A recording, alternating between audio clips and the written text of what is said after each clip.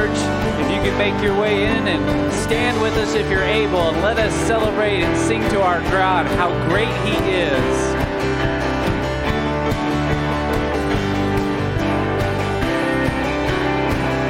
Here we go. I'll bless your name, O God, each day that I awake.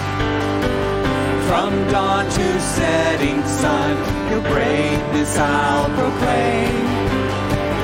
Your glory far exceeds all human thought.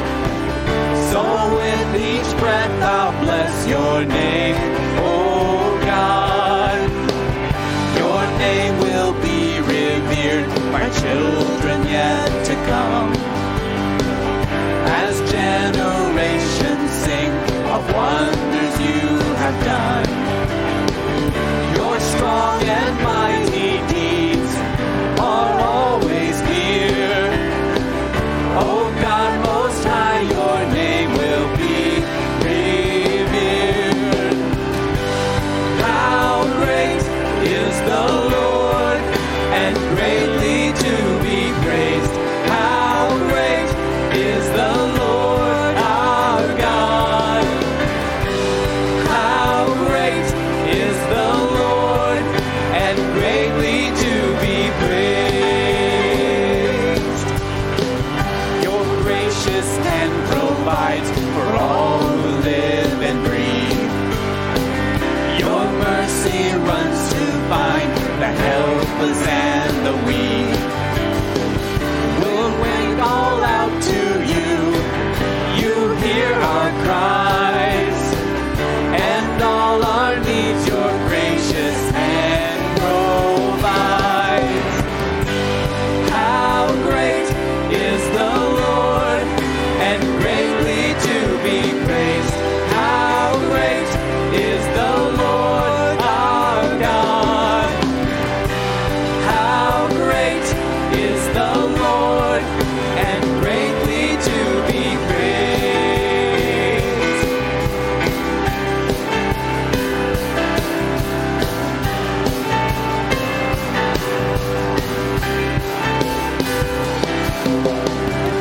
Forever without end, creation will rejoice. When works of wicked men you finally destroy, your power will proclaim till Christ descends, and you will reign forever without end. How great is the Lord, and greatly to be praised. How great is the Lord our God. How great is the Lord, and greatly to be praised. You may be seated.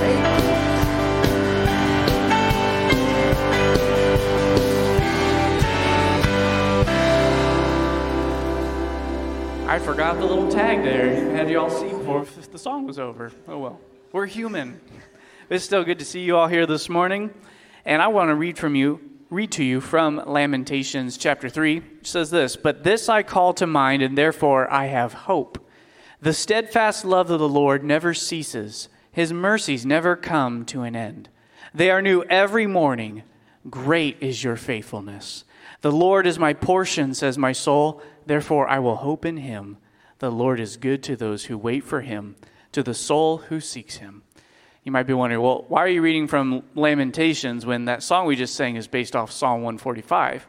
And it's because there is still great reasons to praise God's name when even we are walking through a difficult time, when we're in the wilderness, when we're walking through the valley of the shadow of death. God is the one who is constant and unchanging, and we always have reasons to sing how great is our Lord. And so when he is our portion, we see that every morning is filled with new mercies day by day. And so it's an encouraging reminder to you. But again, we are so thankful that you are here with us this morning to praise and sing how great our God is. If you would, please take out briefly your worship folder In this worship folder, you'll find all sorts of information about things that are going on in the church right now, but you'll also find this little check-in card. And so if you could just do us a favor and fill that out real quickly, or if you don't want to fill out paper, you can do it digitally on our church app, which you can download. You can also sign up for events on the back of this card and let us know any prayer requests or praises that you'd like to share with us in the church body. We love to pray for one another. At the end of the service, you can take this card, and there's a white table at either entrance, and you can slide it in the little slot in the side. Now, if you're visiting with us, we want to extend a special welcome to you. We're very glad that you are here. You may have already walked by, but just outside these double doors, there's a welcome desk, and there are people there who would love to meet you and to answer any questions you have. Now, of course, everybody else in this room would love to meet you too and answer any questions you have as well. But at the welcome desk, we also have a gift we would love to give to you. So at the end of the service, if you are comfortable with it, we'd love to have you stop by there and meet you and make you feel welcome. Now, if you would turn your attention to the screens, we have a short video we want to show you about life groups.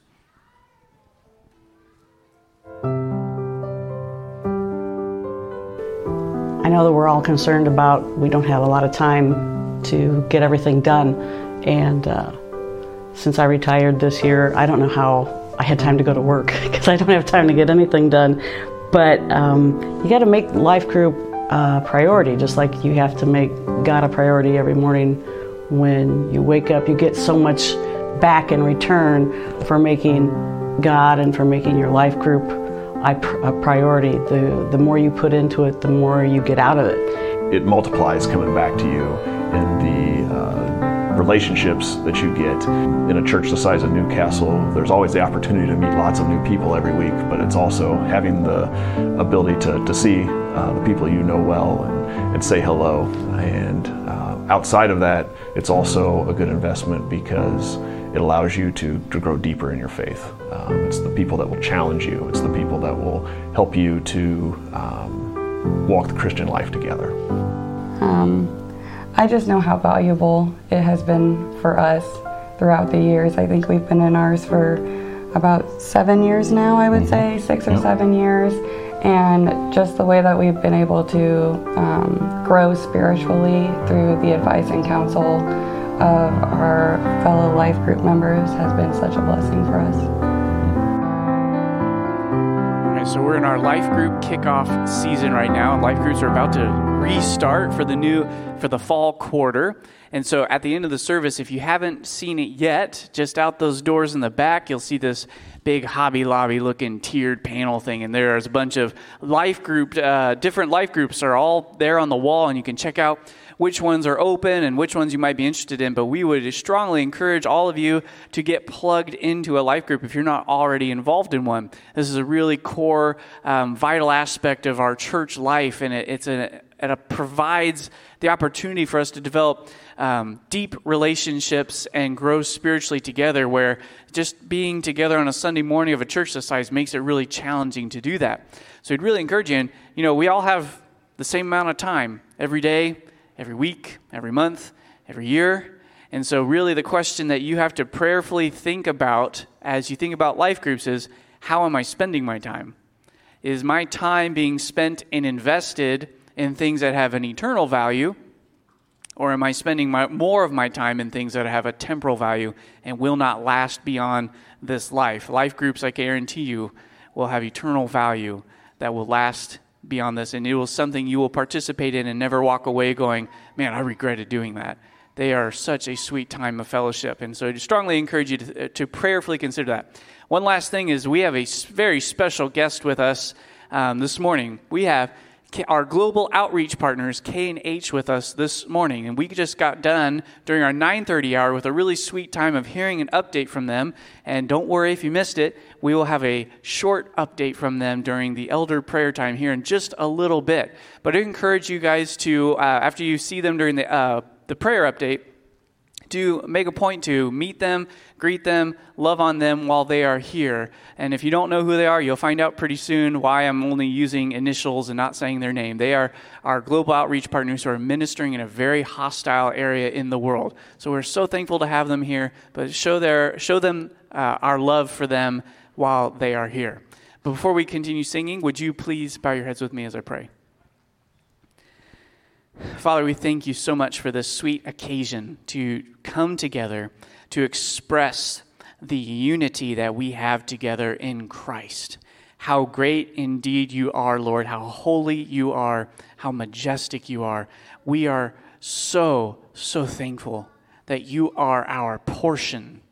We are the richest of all people, so inundated with spiritual blessings that we are just full of praises and thanksgivings to you, Lord. And I pray for your help for each one of us here this morning, that as we sing songs to you, as we sing songs to one another, as we pray together corporately, as we sit under the teaching of your word, I pray that all of this would be done with intentionality in our hearts to show you honor and to glorify you. And I pray that you would strengthen our church so that we may continue to live together and walk together in harmony, pursuing the kingdom, advancing the kingdom, and living out the gospel call for which you have left us here so that we may spread your honor and fame across the world. We ask for your blessing over this time in Jesus' name. Amen. If you're able, would you please stand as we continue singing?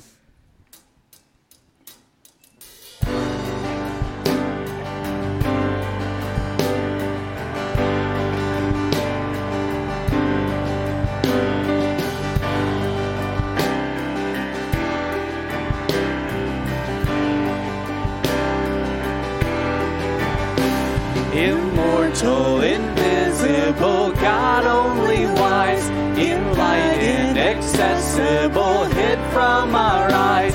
Most holy, most glorious, the Ancient of Days, almighty, victorious, your great name we praise.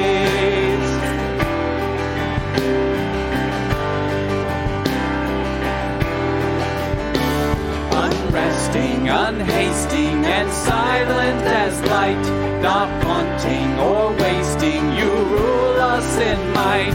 Your justice like mountains high soaring above, your clouds which are fountains of goodness and love. Most holy, most glorious, the Ancient of Days, almighty, victorious, your great name we praise.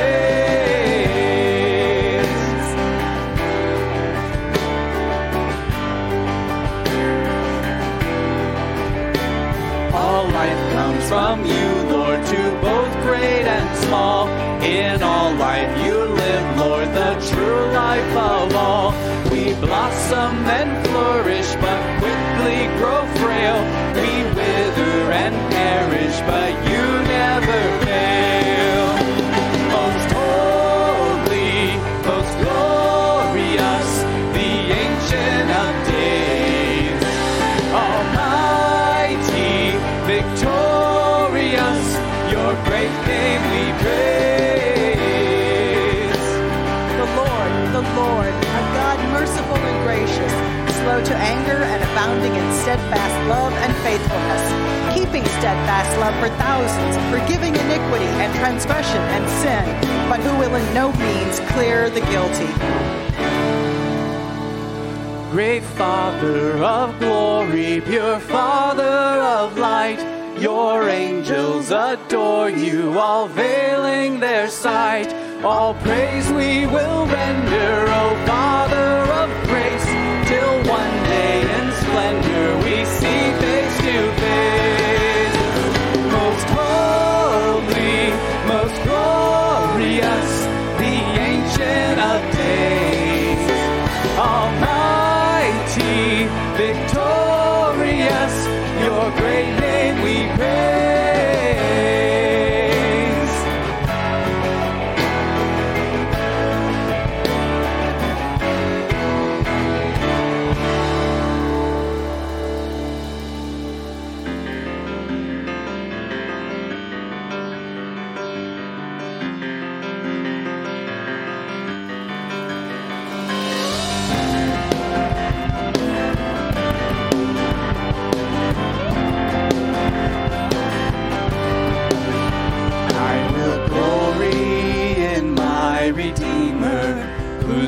priceless blood has ransomed me.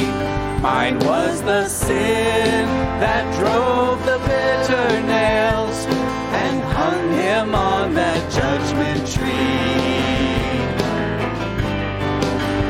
I will glory in my Redeemer, who crushed the power of sin and death, my only Savior before the holy judge, the Lamb who is my righteousness, the Lamb who is my righteousness.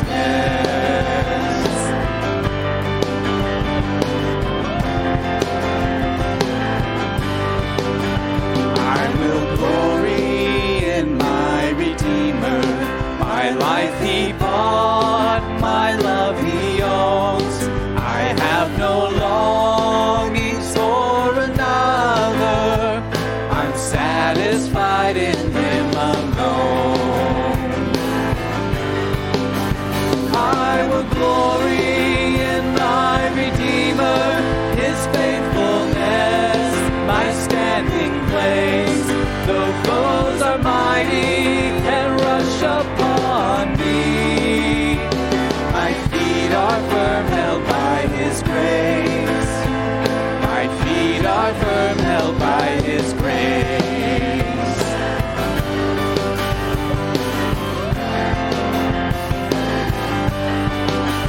I will glory in my Redeemer, who carries me on eagle's wings. He crowns my life with loving kindness, his triumph song I'll ever sing. I will glory in my Redeemer, who waits for me at gates of gold, and when he calls me, it will be paradise, his face forever to behold, his face forever to behold. I will glory. I will glory in my Redeemer, who waits for me at gates of gold, and when he calls me, it will be paradise, his face forever to behold, his face forever to behold. You may be seated.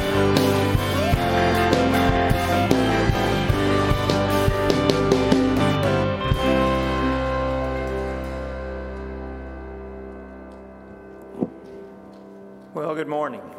We will darken our live stream here for a few minutes. And K&H, if you would like to come up, we'd love to hear from you.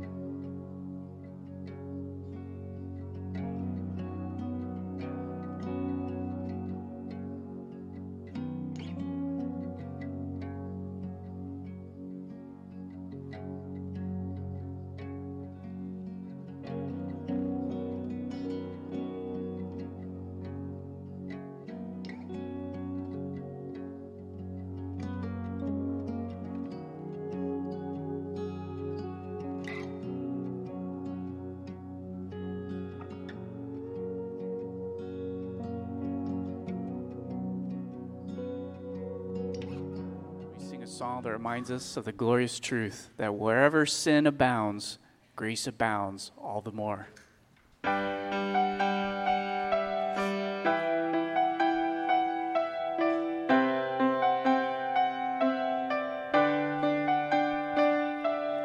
Marvelous grace of our loving Lord, grace that exceeds our sin and our guilt. Yonder on Calvary's mount outpoured, there where the blood of the Lamb was spilled.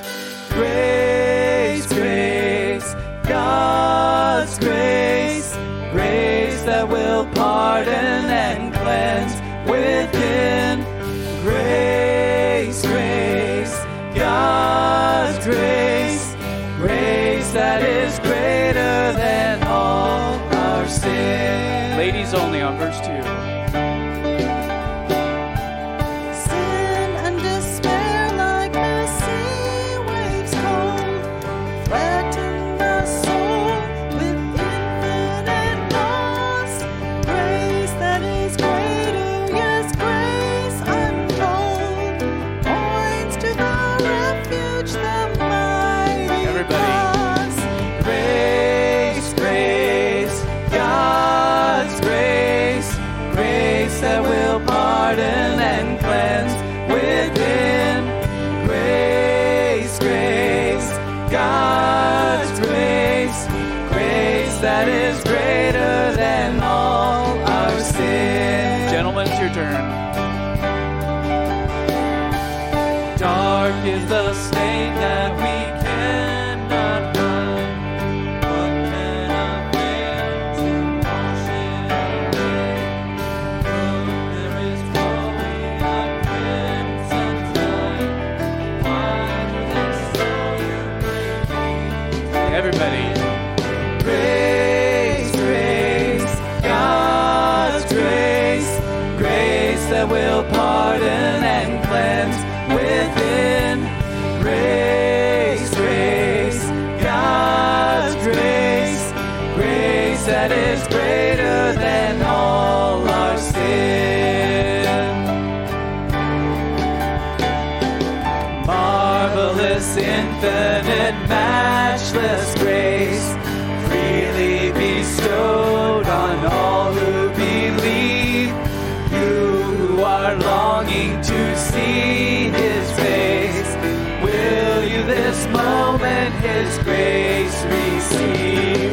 Grace, grace, God's grace, grace that will pardon and cleanse within. Grace, grace, God's grace, grace that is greater than all our sin. Amen. You may be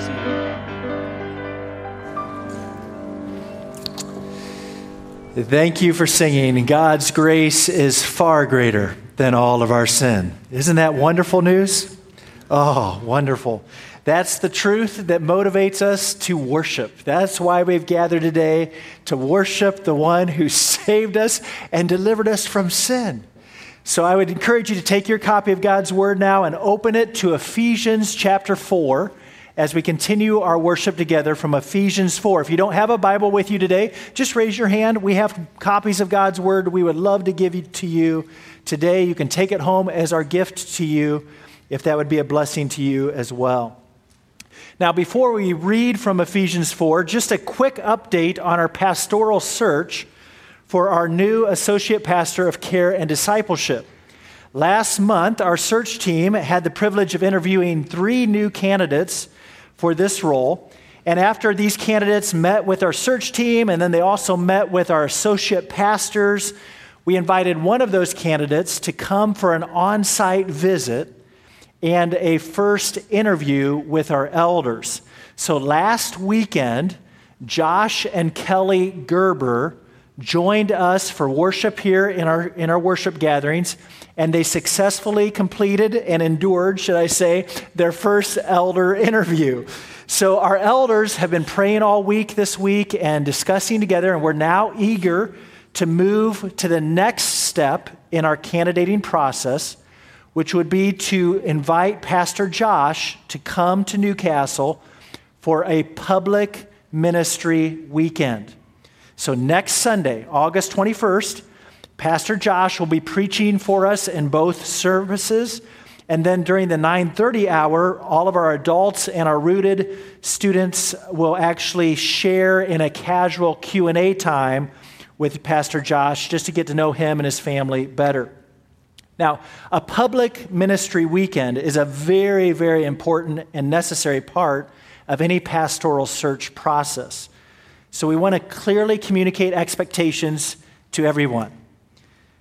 The elders are not yet presenting Pastor Josh for a vote. Our elders have not yet decided whether Josh should serve as our new pastor or not. So next weekend, along with the second elder interview, is just the next very important and necessary step in our pastoral search process to discern whether or not God is calling Pastor Josh to join our church family or not. So as you know, we've had other candidates come and have a public ministry weekend with us, and then they've been released from our consideration. So this weekend is still very much a part of our discernment process as a church and as a leadership as we're praying for God's wisdom in all of this. Therefore, in light of that, I want to offer you 3 coaching tips for next weekend as a church family. You ready? The first thing I want to encourage us to do is please pray. Please pray for Pastor Josh and Kelly and their children. They'll be traveling here from Tennessee, where he currently pastors. So pray for God's favor on their traveling mercies. Pray for Josh's ministry through the word to us next week. Pray for our hearts and minds and their families' hearts and minds, especially for their children, and that God would guard our hearts with peace and contentment. The pastor-church dating process is never really easy, and especially as it gets more and more public and children are involved, and so please be praying for the Gerber family. Number 2, please look for creative ways to encourage this family when they're with us next weekend. Regardless of whether we hire him to be one of our pastors or not, they are a like-minded family that are dear brothers and sisters in Jesus, and we want to love them well for however much time God gives us with them. So please, we sincerely desire that their every interaction with our church family would be life-giving to them and would help encourage their faith and strengthen their love for his church. And then finally, after Pastor Josh's visit, I can't hardly say that. After his visit next weekend, please share your feedback with our elders. Our elders take these decisions very seriously, and we highly value your feedback and, of course, your prayers. You should all receive an email later this week with more information introducing Pastor Josh to you in advance. So please keep praying. We are so thankful, church, to be at this stage of our pastoral search process again, and we are very humbly dependent upon God for his merciful clarity for next steps. So, with that announcement, now let's turn our attention to Ephesians chapter 4 as we continue our series on building up the body of Christ together here. I'm going to read in just a moment from verses 7 to 16, but today we're really just focused on verses 7 to 11. But I want to read the whole thought all the way to the end of verse 16 to help us kind of catch the context. So if you're able to stand for the public reading of God's word, I'm going to read starting in verse 7. You can remember that the verses 1 to 6 kind of grounded us in our supernatural source for unity last week. So now I'll start reading from the ESV translation in Ephesians 4, verse 7. But grace was given to each one of us according to the measure of Christ's gift. Therefore it says, when he ascended on high, he led a host of captives, and he gave gifts to men. In saying he ascended, what does it mean but that he had also descended into the lower regions, the earth? He who descended is the one who also ascended far above all heavens, that he might fill all things. And he gave the apostles, the prophets, the evangelists, the shepherds and teachers, to equip the saints for the work of the ministry, for building up the body of Christ, until we all attain to the unity of the faith and of the knowledge of the Son of God, to a mature manhood, to the measure of the stature of the fullness of Christ, so that we would no longer be children, tossed to and fro by waves and carried about by every wind of doctrine, by human cunning, by craftiness and deceitful schemes, but rather that we would speak the truth in love. We are to grow up in every way into him who is the head, into Christ, from whom the whole body, joined and held together by every joint with which it is equipped, when each part is working properly, makes the body grow so that it builds itself up in love. This is the reading of God's word. You may be seated. And we need to pray for God's help. So let's pray together before we meditate upon this text in the message. Father, I pray that your Spirit would do again what we don't deserve.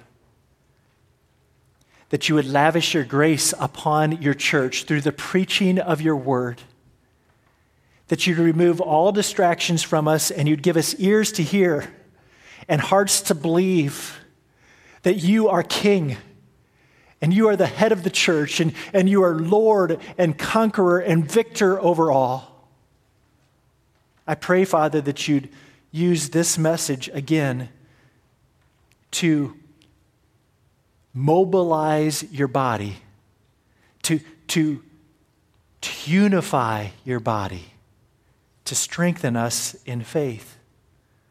I pray that you'd forgive us for our sins, even as we submit ourselves under your word in this time together, that if there's any conviction that your Spirit brings to us, that you'd give us the grace to quickly confess that sin and be forgiven. That this might be a time of purification, that this might be a time of strengthening and a time of growing for us as a body. Father, you know how weak I am. I'm tired. And so I pray for your Spirit's energy to use your word through my weak lips to bless your church. Please, we wait eagerly for you this morning. In Jesus' name, amen. Well, today, Ephesians chapter 4 is calling our attention to focus on this topic of spiritual gifts. I believe this particular topic of spiritual gifts might actually be one of the most misunderstood and most misapplied topics here in our church. Because immediately, some of us get panicky as soon as the topic of spiritual gifts come up. It's like, I don't like talking about spiritual gifts because I don't really know what my gift is. And as soon as this topic comes up, I get self-conscious and I'm embarrassed that I don't know what my gift is compared to other people. Or some of us just get weird when this topic comes up. We weirdly excuse ourselves from certain ministries because we say, well, I'm not gifted to serve in that way. Or, on the other hand, we actually use spiritual gifts to call attention to ourselves, and some of us view spiritual gifts as the true measure of true spirituality among the church. And in response to all of those wrong thinking, others of us are just quite content to never talk about spiritual gifts at all. It seems like the Holy Spirit and his work is just too freaky. It's just best left forgotten. And so we simply dismiss this topic of spiritual gifts as being too controversial, too non-essential. It's not worth the debate. So what reaction do you have when you hear the topic spiritual gifts? Is this a favorite topic? Is this a dreaded topic? Is this a mysterious topic? Is it an unimportant topic to you? When's the last time that you seriously thought about God giving you a special gift of His grace? And then how did that change how you lived within the body of Christ? See, Ephesians 4, 7 to 11 pierces through the fog of all of our fears and all of our confusion surrounding spiritual gifts so that we'd refocus our gaze on Jesus, the sovereign head of the church. A worthy walk, a way of living that is evidencing our gospel calling, requires a right understanding and a right application of spiritual gifts within the body of Christ. After all, the main point of verses 7 to 11 is that the victorious Christ unifies and strengthens His church by giving spiritual gifts. So spiritual gifts should never be the reason for division or discouragement within the church. Indeed, the opposite. Jesus rose from the dead. He ascended to reign supreme over all things as the head of His church. And in His conquering triumph, He generously gives spiritual gifts to His children in order to unify us and to build us up together as one body of love. So look now at verse 7, where we first learn how Christ gives each one of us an unique grace gift. So after verses 4 to 6 revealed the sevenfold grounds of the church's unity, verse 7 begins with a contrasting conjunction, but. To make sure that we understand that in all of our unity in Christ's church, God never intends for that to be uniformity. Yes, every Christian is part of the same body of Christ and depends on the same Holy Spirit and shares the same eternal hope. Every Christian submits to the same Lord and believes the same gospel and publicly identifies with the same death of Christ for salvation. Every Christian has been adopted by the same Heavenly Father who is actively ruling over all Christians and working through all Christians and dwelling in all Christians. But, verse 7 clarifies, our unity does not mean that every Christian receives the same amount of spiritual gifting for ministry. In fact, spiritual oneness in the church requires a great amount of diversity within the body of Christ for the glory of God. So read again verse 7. But grace was given to each one of us according to the measure of Christ's gift. So first notice, what did every Christian receive from Christ? What does it say? Grace. A grace gift. A gift of grace. Literally a grace gift. We call these spiritual gifts. Now, we sang earlier of wonderful grace of our God. I can't even think of the words right now, but I know the tune. We sang of the saving grace of God that saved us from our sin, right? But not only does God give us grace to save us from sin, but every Christian additionally receives a unique spiritual gift of enabling grace from Jesus for ministry. Listen how Paul says this in Romans chapter 12. In Romans 12, Paul writes, so we, though many, are one body in Christ and individually members one of another, having gifts that differ according to the grace that is given to us, let us use them. So spiritual gifts are personalized grace gifts that God intends for His children to use for others' spiritual benefit. You see the same truth in 1 Corinthians chapter 12, where Paul writes, now there are varieties of gifts, but it is the same God who empowers them all in everyone. To each Christian, you could say to each Christian, to each believer is given the manifestation of the Spirit for the common good. All these are empowered by the one and same Spirit who apportions to each Christian individually as He wills. So here, spiritual gifts are referred to as the manifestation of the Spirit that each individual Christian receives for the common good of the building up of the body. 1 Peter chapter 4 teaches the same thing. As each has received a gift, use it to serve one another as good stewards of God's varied grace. So back in Ephesians chapter 4, verse 7, when Paul is teaching that grace was given to each one of us, this is referring to our spiritual gift. So before we proceed, we have to biblically define what is a spiritual gift. Are you ready? From the verses we've considered, I think it's clear that a spiritual gift is a supernatural enablement to minister grace to others. So just like a spiritual fingerprint, every Christian receives a different measure or a different quantity of God's enabling grace for ministry, so that we are to use that grace by faith in God for the common good or the building up of the church. So I want you to add a note or a phrase into your notes. I want you to add this when it says a spiritual gift is a supernatural enablement to minister grace to others.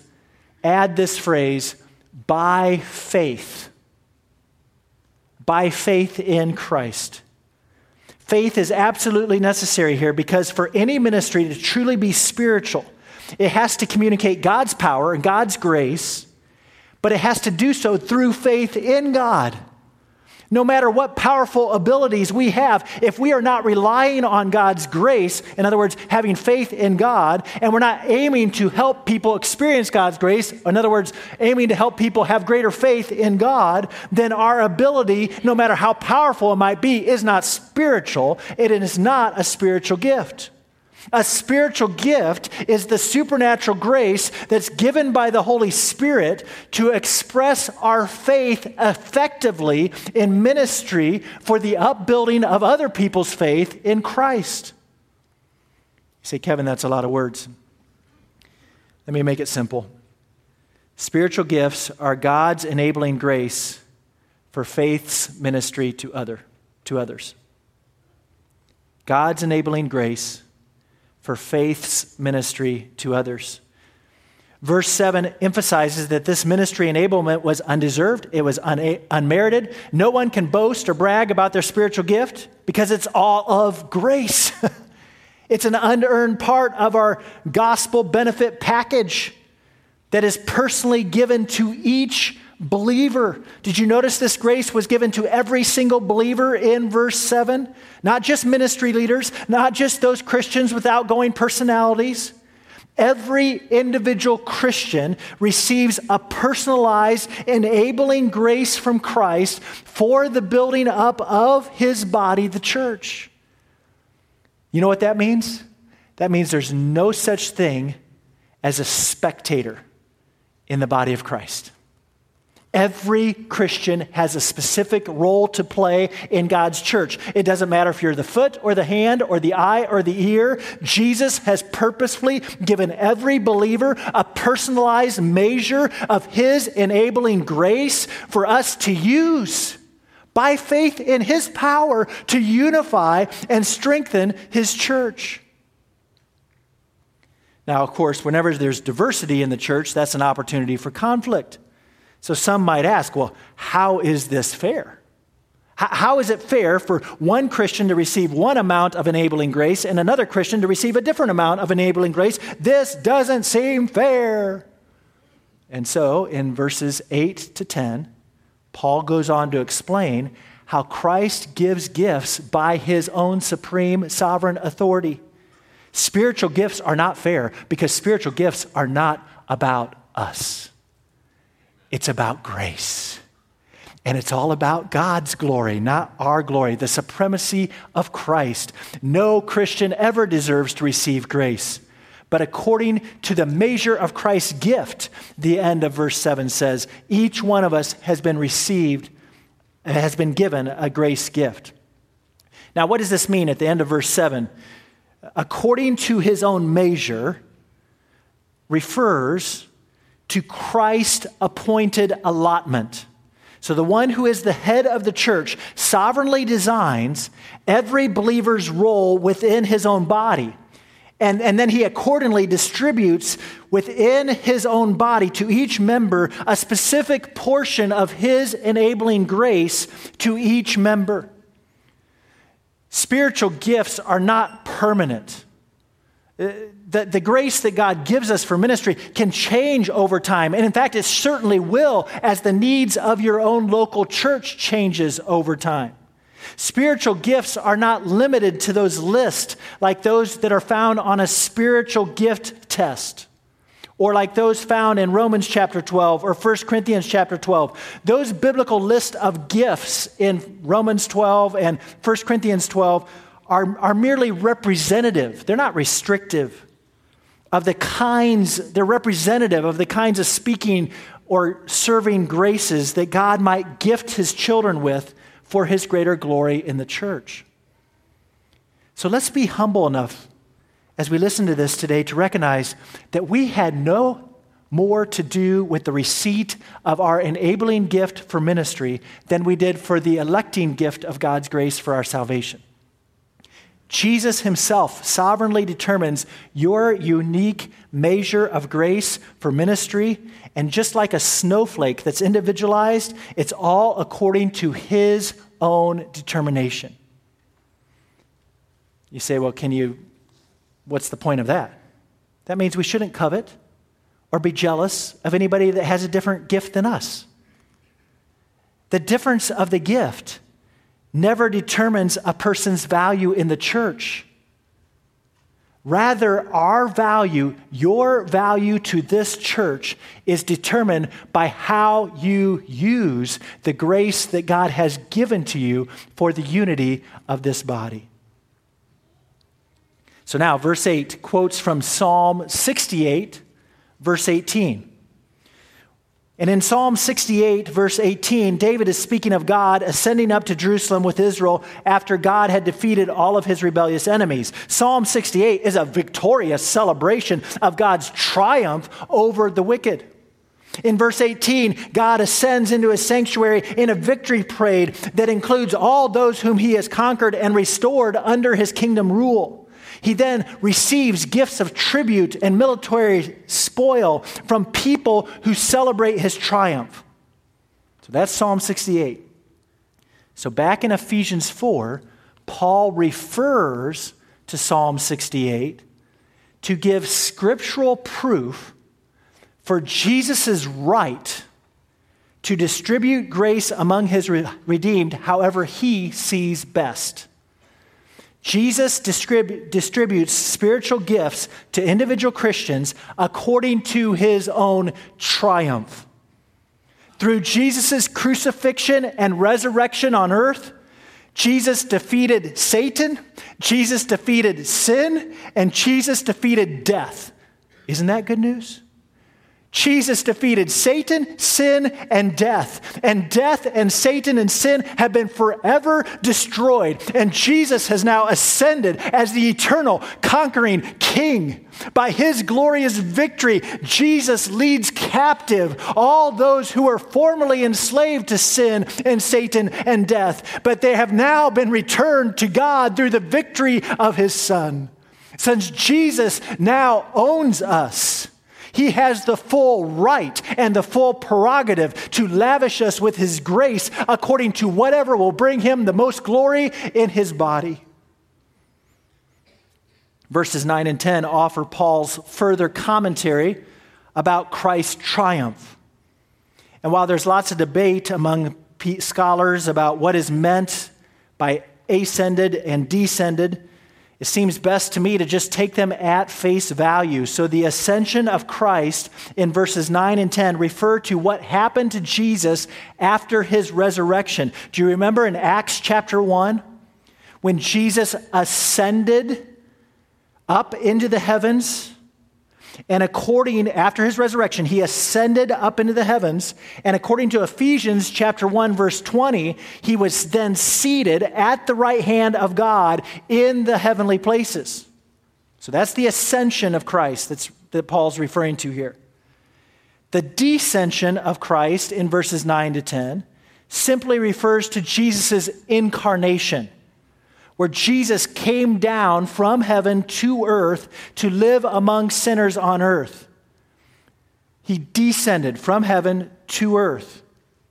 The lower regions at the end of verse 9 is in contrast to that the phrase far above all the heavens, and thus is just a synonym for the earth.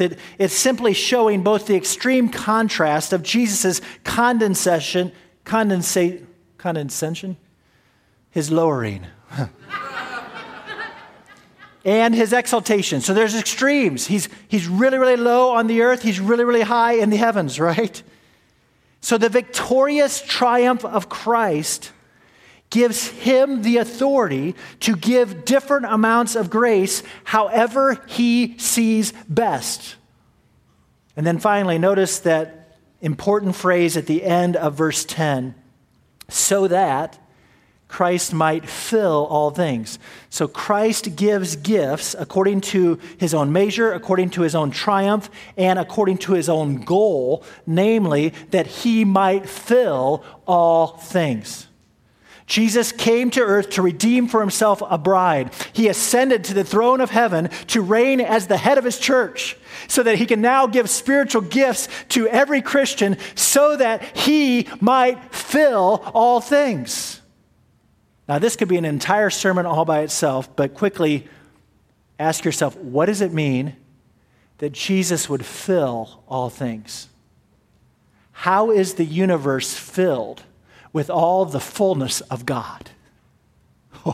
Well, since we've been studying Ephesians, remember Ephesians 1, verse 10, which teaches that God's purpose or goal in our salvation was to unite all things together in Christ, things in heaven and things on earth. And then in verses 22 to 23 of chapter 1, Paul wrote that God put all things under Jesus' feet and now gave him as head over all things to the church, listen, which is his body, the fullness of him who fills all in all. So how is the universe filled with all the fullness of God? By Jesus building his church. By the growth and expansion and the building of Christ's body, the church. This is how Jesus fills all things. So how is the body of the church going to be strengthened and built up? Well, through the individual members' exercise of the spiritual graces that Jesus has sovereignly given to us. So church, spiritual gifts are eternally significant. Spiritual gifts are Jesus' church growth strategy. The undeserved, personalized grace gifts of supernatural empowerment to minister God's grace to others by faith in God's power is the very means that Jesus intends to use to build his church and thereby eternally fill the entire universe with his glorious presence and rule. So don't miss God's eternal purpose for your spiritual gift. I'm praying that God is going to use this message somehow here at Newcastle Bible Church to change our perspective and to tweak our approach to this topic. We need to stop focusing so much of our attention on what gift we have and instead begin faithfully using God's grace that he's sovereignly given us for the building up of his body in love. Now, in verse 11, Paul illustrates how his gifts to his church include spiritually gifted people. After all, a person who receives God's grace, a grace gift from Jesus, is now a gifted person, right? So in verse 11, Paul shows how the unity of his diversely gifted church is strengthened when Christ gives gifted spiritual leaders to his church. Now, there's a strong temptation here to become so distracted with the definitions of each of these leadership offices in verse 11 that we would actually miss Paul's point. So let's just take a minute and review and reflect What got us to this point in Ephesians 4? What's been Paul's argument through chapter 4 so far? Well, remember, in verses 1 to 6, Paul calls all Christians to respond to our gospel calling with worthy living. Worthy living is first expressed in gospel-driven heart attitudes and then in a doctrinal conviction of the gospel realities which unite all Christians together in our one new humanity in Christ. And then in verses 7 to 10, Paul introduces Christ-appointed diversity.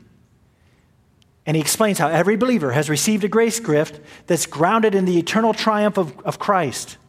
The victorious Christ unifies and strengthens his church by giving spiritual gifts until he supremely fills the entire universe with his body and with his love. Now, verse 11 is continuing the thought of verse 7, highlighting how Jesus gives grace-gifted leaders to his church so that the church could be organized and stabilized by the truth of his gospel, instead of the childish philosophies of the world that are mentioned in verse 14. So I want you to notice, what do all four of these leaders have in common? Grace-gifted apostles, prophets, evangelists, and pastor teachers. What do they all have in common? Well, all of these people are ministering the truth of God's gospel to God's church in some way. They're all teachers. They're all communicators. And this is no accident, because the same Jesus who came to earth to die and ascended to heaven as victor over sin and death is the same one who gave some to be apostles and some to be prophets and some to be evangelists and some to be shepherds and teachers. Because Jesus knows that when a disciple is fully trained, he will become like his teacher. The greatest need of God's church today is to know Jesus. And the only solid, certain way to know Jesus is through the revelation of his word. Only God's word reveals the mystery of our gospel unity together in one body. Therefore, those who have been gifted by God's grace to speak God's word are those that Jesus calls to lead his church. God doesn't call those who are gifted in organizational leadership or management strategies to lead his church. He calls those who are teachers, because God's church is fundamentally a living creature of the word. Think about it. Christians are born again by the imperishable seed of the living word of God. Christians are sanctified by the exceeding great and precious promises of the word of God. We are trained in righteousness and equipped for every good work by the word of God. We are comforted and encouraged to wait for this coming of the Lord by the promises of God's word. The word of God is the lifeblood of the church because Jesus himself is the head of the church. Therefore, all spiritual leaders in God's church must first be gifted to reveal and teach what God has already said. Now, unfortunately, we don't have time in today's message to explain all four of these gifted leaders in detail. Believe me, I tried, but the sermon was about 65 minutes long. So instead, I put it in the footnotes. So there's long footnotes in the manuscript today, lots of scripture there for you to look up. But please just notice for now that verse 11 describes four different kinds of spiritual leaders: apostles, prophets, evangelists, and pastor teachers. You say, Kevin, I count 5. No, actually, in the Greek grammar, it connects shepherds and teachers together, so we know both words are actually referring to the same person, not two different people. Now, interestingly, the apostles and the New Testament prophets have already been referred to twice in Ephesians. Back in chapter 2, verse 20, Paul taught that the church is built on the foundation of the apostles and the prophets. So 2:20 along with 3:5 reveals that the apostles and the New Testament prophets were responsible by God to lay a New Testament foundation for the church. How? by receiving and declaring the Word of God, the gospel, and authenticating that message with signs and wonders and miracles. I've provided supported scripture in the footnotes today, but once the canon of scripture was closed and all of the scriptures had been revealed to us through these New Testament apostles and prophets, there's no longer apostles and prophets active in the church today. But now, Jesus' church is led by gifted evangelists and pastor teachers. The evangelists are those gifted by God's grace to spread the good news or preach the gospel. The pastor teacher is also referred to as an elder or an overseer in other parts of the New Testament. And this is a person who's gifted by God's grace to feed the flock of God with the word of God, teaching, leading, nourishing, protecting God's people with the very words of God himself. And in this way, the victorious Christ unifies and strengthens his church by giving us spiritual gifts. Gifted evangelists and pastor teachers today equip gifted saints for the work of the ministry and the building up of the body of Christ. But we're going to have to wait until next time to dig deeper into Jesus' building campaign of love that is reflected in the rest of these verses. For now, I want to take the rest of our time and I want to really exhort you, church. I want to encourage us together to respond in faith and obedience to what we've already learned this morning from verses 7 to 11. I'm going to encourage us to faithfully use God's grace to strengthen and unify Christ's church. If I was to say it negatively, I would say that means we have to reject the spectator mindset.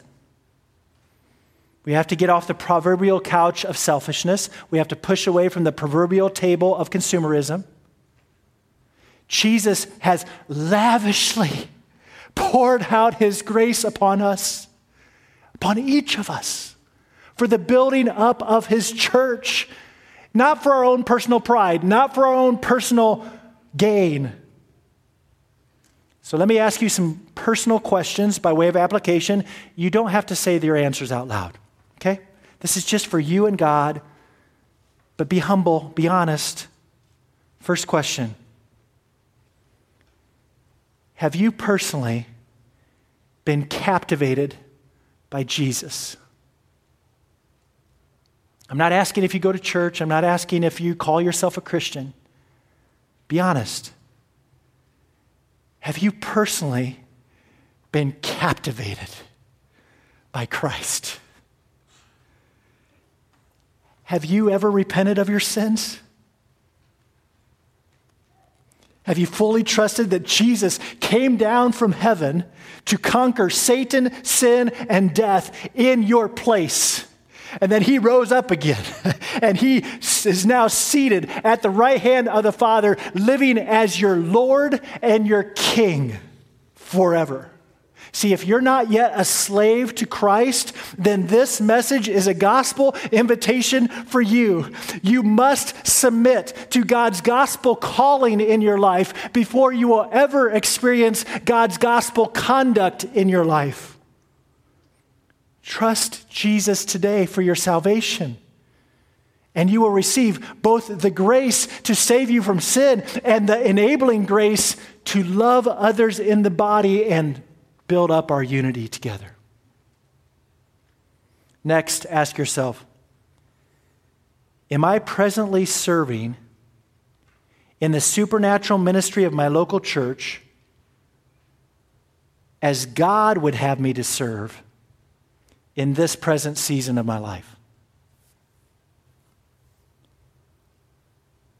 Because the best way to actually begin using God's grace for ministry is actually not to take a spiritual gifts test.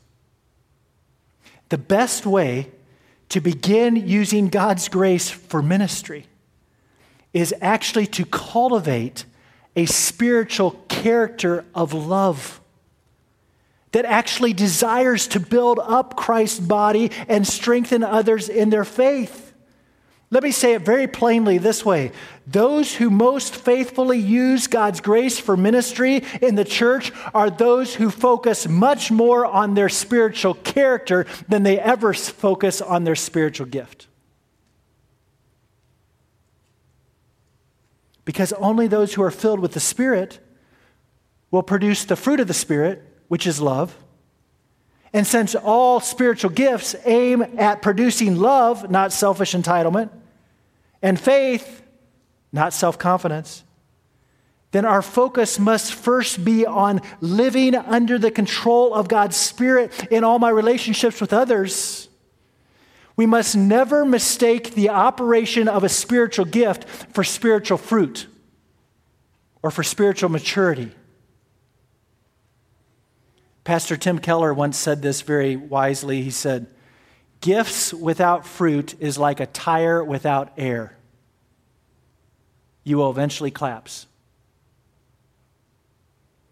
So if you're not cultivating your prayer life, and if you're not seeking to walk in the Spirit every day, but you're feverishly busy in ministry, you're cruising for a bruising. Because we must let the Word of God dwell in us richly. We must walk under the control of the Spirit. This is the character of faith that necessarily undergirds all spiritual ministry in the church. And then, once you're focused more on your spiritual character than you are on your spiritual gifts, simply start praying. Fervently praying and start serving in the opportunities that are already around you in the local church. Because as one pastor wisely said, it's much easier to discover your gift through ministry than to discover your ministry through your gift. Does that make sense? The question is a matter of sequence. It's much easier to discover your gift through ministry than to discover your ministry through your gift. So stop. One of my prayers for this has been that we would stop our fascination or infatuation with which gift we have. And instead, that we start focusing on spiritual character and then look for opportunities to love others and pray and listen and look to see what needs to be done in the church, and then ask yourself these two questions. Who is someone's faith that I could help to strengthen? Maybe you know an answer to that question right now. Who is someone's faith that God would give me the grace to help strengthen? Or, how could I express my faith in Jesus in a way that would encourage others to have greater faith in Jesus? Just start humbly ministering to others with your words and with your works. And when you speak, make sure that you're communicating God's words and not your own. And when you serve, make sure you're serving in the strength that God supplies and not your own. And when you notice that Jesus is being glorified and your church is becoming stronger and more unified because of your ministry, then you can be confident that God's spiritual gift is at work in you. So church, let's demystify and de-freak spiritual gifts. Our victorious Christ has given us, every one of us, a personalized allotment of His enabling grace so that His church might be better strengthened and unified. We've truly been gifted for unity. May we never neglect to use what God has so graciously given to us. Let's pray. So, Father, as a church, we say thank you for being a God of grace. There is no God like you. We bring our sin to the table, and where our sin abounds, your grace does even far more abound. Oh, Father, we just pray that you'd forgive us for where we have taken such a man-centered external perspective on spiritual gifts. Forgive us where we've approached this topic from the perspective of ourselves rather than your triumph. I pray, Father, that you just give us tremendous joy in the triumph of Christ, that we would be satisfied in our souls because of your victory, and that we would embrace your ownership, that we'd be captivated by you, literally. I pray, Father, that you would help us to have the faith to take the grace that you supply and to share it with others so that they would grow in their love for you and their belief in your goodness. Oh God, I pray, please purify your church.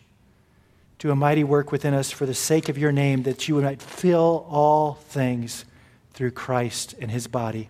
We pray. Amen. Well, in response to the word and the exhortation we have received, would you please stand and let us sing in response what should be the longing of our heart.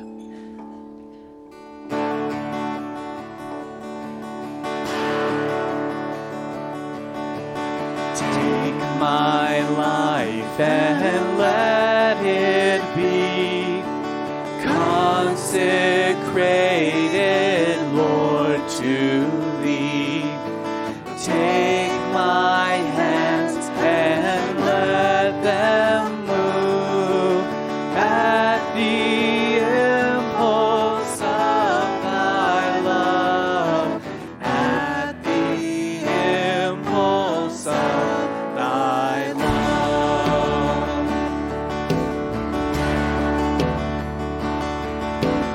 Take my feet and let them be swift and beautiful for thee.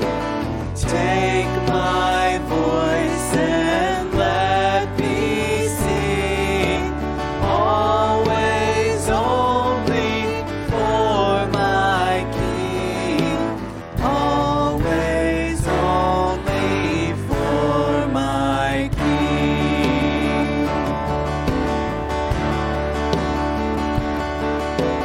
Take my silver and my gold, not of mine would I withhold.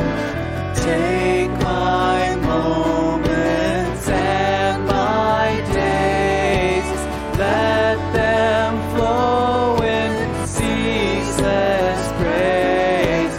Let them flow in ceaseless praise. Only let your manner of life be worthy of the gospel of Christ, so that whether I come and see you or am absent, I may hear of you, that you are standing firm in one spirit, with one mind, striving side by side for the faith of the gospel.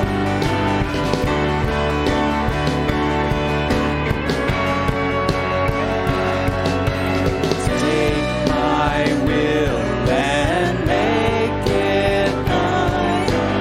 It shall be no longer mine.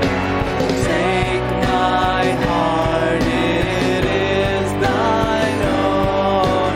It shall be thy royal throne. It shall be thy royal throne. Complete my joy by being like-minded, having the same love, being of one accord, of one mind. Let nothing be done through selfish ambition or conceit, but in lowliness of mind, let each of us esteem others better than himself. Let each of you look not only to his own interest, but also the interest of others. Let this mind be in you, which is also in Christ Jesus. Take my heart, it is thine own.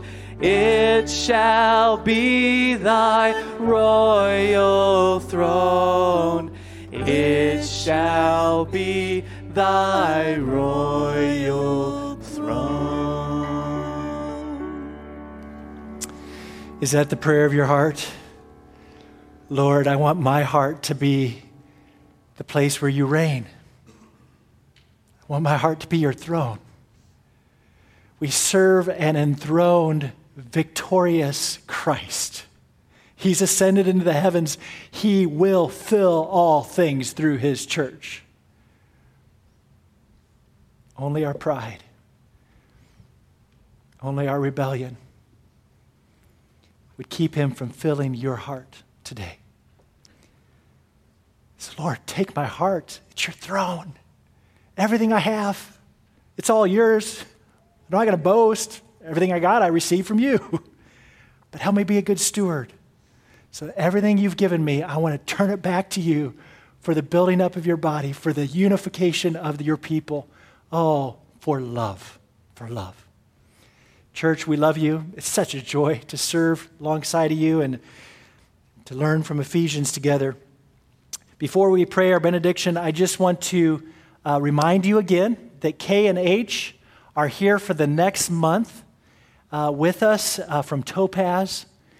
There are more people in this room worshiping together in this hour than are a total number of Christians in their city in Topaz. So we are so blessed. We've been given so much that we didn't deserve. So let's make sure for this next month while K and H are with us that we would love them well and encourage them, invite them to your life group, invite them to your home, love for them, pray for them, encourage their kids however we can to welcome them just like Christ welcomes them. And today we're doing an exit offering. All the money that gets put in the special boxes at the exits will go to serve their ministry and encourage them for the glory of God in Topaz. So please remember them today as we leave. Let's pray our benediction now from Ephesians chapter 3, 20 and 21. Will you pray it with me? Now to him who is able to do far more abundantly than all we ask or think, according to the power at work within us, to him be glory in the church and in Christ Jesus throughout all generations, forever and ever. And all of God's slaves would say, Amen. You are dismissed.